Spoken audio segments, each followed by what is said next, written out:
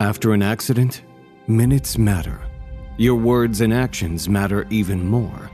You need help, and you need it now.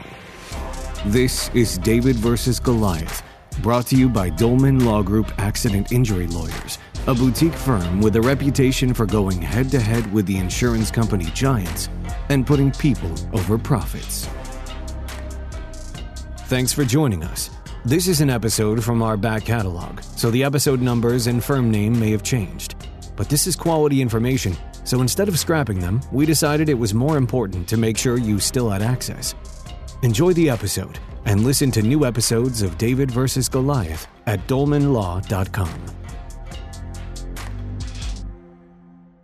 Welcome to another episode of the Dolman Law Group podcast. I'm Matt Dolman, managing partner of Dolman Law Group. Here with my special guest who's been here many times, Stan Guy. Hey, always a pleasure to be here. So tell us what we're going to be talking about today. Today we're talking about something called AFFF, and I think we refer to it as AFFF because it's called aqueous film-forming foam. And we just had a series of bloopers where I kept mispronouncing film-forming foam and saying it over and over again the wrong way. But AFFF is a firefighting retardant that we've been working on, and it poses significant dangers to those who are in the firefighting industry, commercial volunteer firefighters, as well as firefighters that are on, commercial airports, and there's plenty of them, along with both Naval and Air Force firefighters.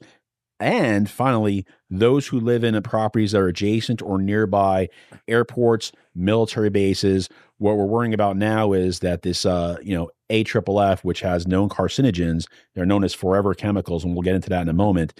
They can contaminate the local water supply through the aquifers, and we're still learning about the dangers. And the studies are ongoing, and it's a very fluid area of science and the law.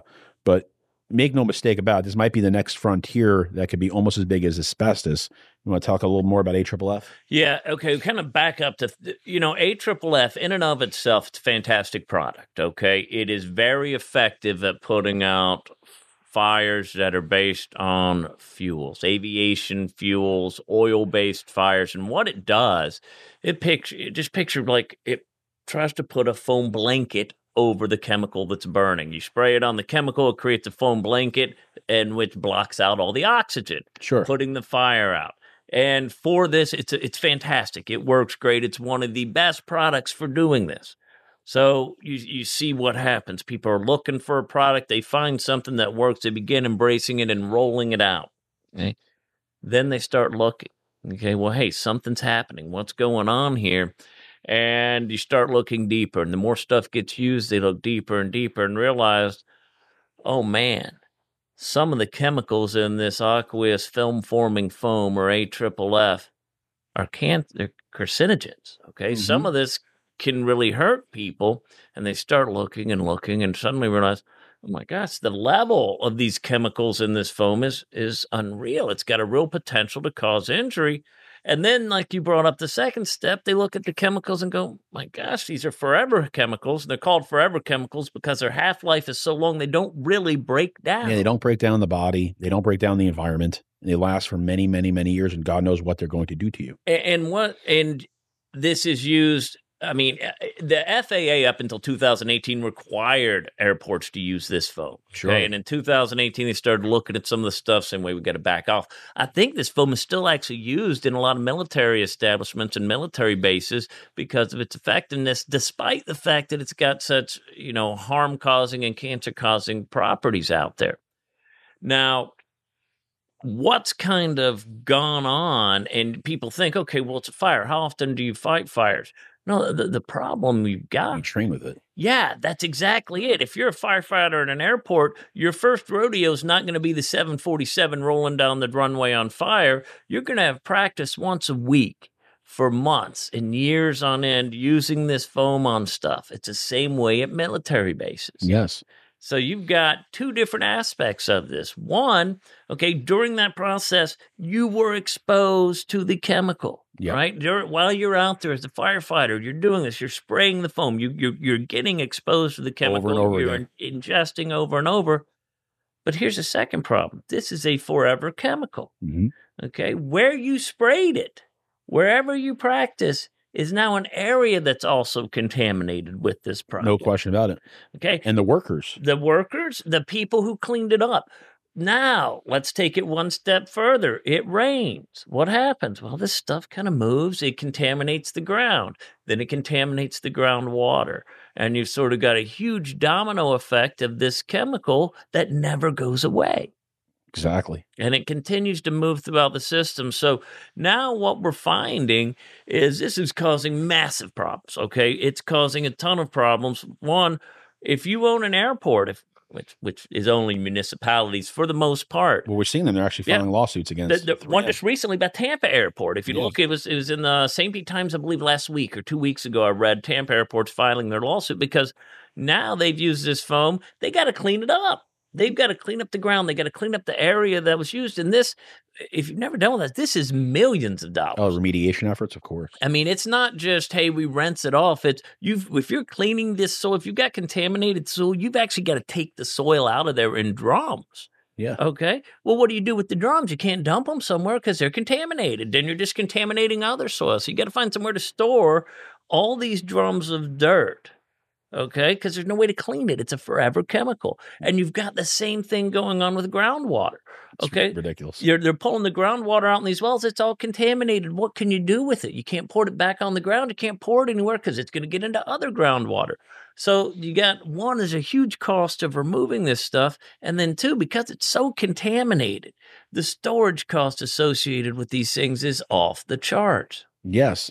Not to mention the individual effect, the firefighters, but also the workers, the individuals, in airports, for instance, those who are servicing the planes, those who may have been actually exposed to the elements itself. But not to mention the domino effect, the slippery slope of it enters the aquifers, enters the drinking water, it's contaminated the nearby areas. How far does this actually reach? How many individuals have been exposed to these forever chemicals? And I think we're still learning about that. We're still learning, but I can tell you the Tampa Bay area is one of the hotbeds for this. Sure. Because we've got MacDill. You got MacDill and you got the commercial airport of Tampa. Right. But MacDill in particular, they've used a lot of AFFF down there. And there's really no civilians, okay? This is all military personnel when you're down there. So they're all getting involved. There's cleanup. There's practice. It's not just, hey, there's 20 firefighters for the airport. No, we're training all kinds of military personnel on how to do this. They rotate through the base. Someone's there for 6 months and someone else comes in. They got to be trained on it. Mm-hmm. So the volume you're getting at these military institutions is massive. And look at the planes they bring in. Like if you've seen the AFFF, the amount of planes that come in, the amount of practice and testing they're doing there, it's off the charts, and it's not their fault. I mean, they got to be ready. If a plane goes down, you got to be ready with you got to be ready to deal with it at any moment. Yeah. But we've got thousands upon thousands upon thousands of people in our local community that have been exposed to these foams, have got carcinogenic chemicals in their body that they don't even know about. Not to mention those who have been diagnosed with cancer but might not be able to relate it back and not sure what may have caused the cancer. Well, if you actually worked in an airport, it's worth investigating. If you worked on a military base, it certainly is worth investigating. If you were a firefighter, it's not very difficult to show the causal link between AFFF and being that's a known carcinogen and how much, of that carcinogen is actually active in AFFF.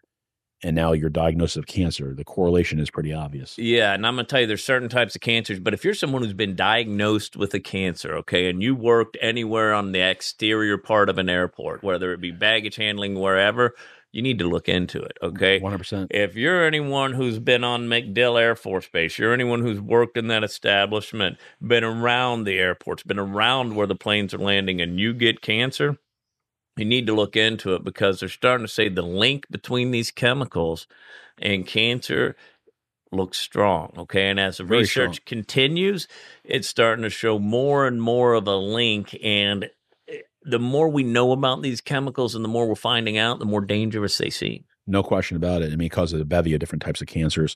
And I want to make sure that, those who are listening out there who are eventually going to hear this podcast, we're going to investigate these cases nationwide. So we work with a team of lawyers throughout the country.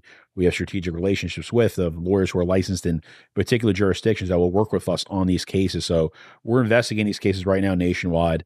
And there's I think that AFFF is going to explode as more people learn about this, and the media continues to pick up on these lawsuits filed by municipalities against 3M and the other big manufacturers. It's kind of similar, in what may hold a day in this type of litigation going forward is that 3M is a publicly traded company, no different than Bayer, who bought out Monsanto and they're dealing with Roundup.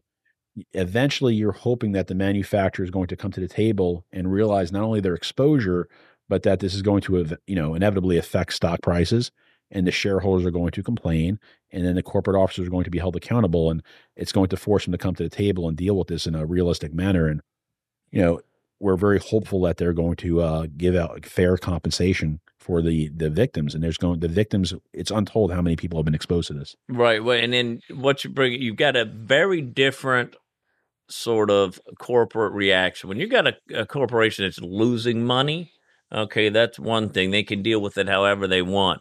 When you got a corporation, a publicly traded company, and they've said, look, your product's out there killing people. Yeah. Okay, you got to get on the front end of that, because that is bad. Okay, it's not I made a business mistake. It's not, hey, I made a bad investment, which is, hey, that's a risk of business. You invest in something, that's what you're sure. Assuming a risk of loss. Okay, this is I've created a product that's killing people and creating an environmental disaster. Well, yeah, and that, okay, no one's happy about. I don't care what business you're in. You're allowed to do what you want. You're allowed to make money. You're allowed to lose money. Yeah, they're not going to look at it as a cost of doing business or a business loss. But if I find out you're doing something that's hurting me, that's hurting our community, that's hurting my environment, you better fix it.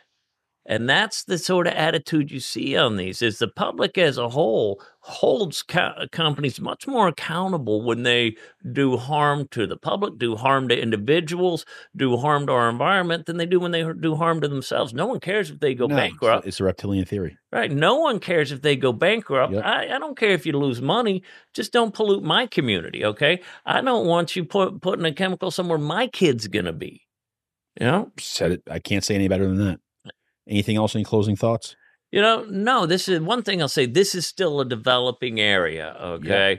Yeah. I can tell you want to get in on the front end of it. If you are experiencing any of this, you can feel free to call us at the Dolman Law Group. We're looking into these claims. We're exploring these claims. We're pursuing these claims. And I can tell you, there is no one firm that's going to be doing this stuff alone.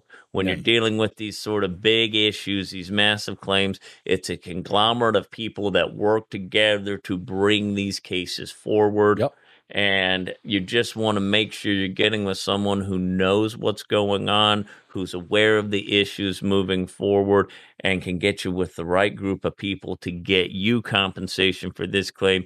Because unlike your individual auto claim where it's a mano-a-mano, I'll see you in the courtroom, there are huge support groups behind each of these groups making cases. So yeah, if you've been diagnosed with cancer and you're a commercial volunteer firefighter, you work on a military naval base, Air Force base, or you live in a property that's adjacent to a commercial airport, give us a ring, 727-451-6900. I don't care where in the country you are. We work with a team of lawyers throughout the country who are licensed in many different jurisdictions, and we're going to work with them on your case. So again, you can find more information at www.dlikanddavidolaw.com.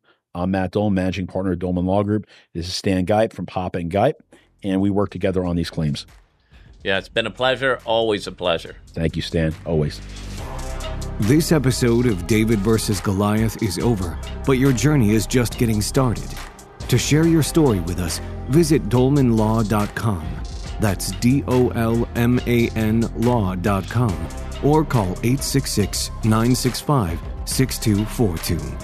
The insights and views presented in David vs. Goliath are for general information purposes only and should not be taken as legal advice for any individual case or situation. The information presented is not a substitute for consulting with an attorney, nor does tuning into this podcast constitute an attorney-client relationship of any kind. Any case result information provided on any portion of this podcast should not be understood as a promise of any particular result in a future case. Dolman Law Group. Big firm results, small firm personal attention.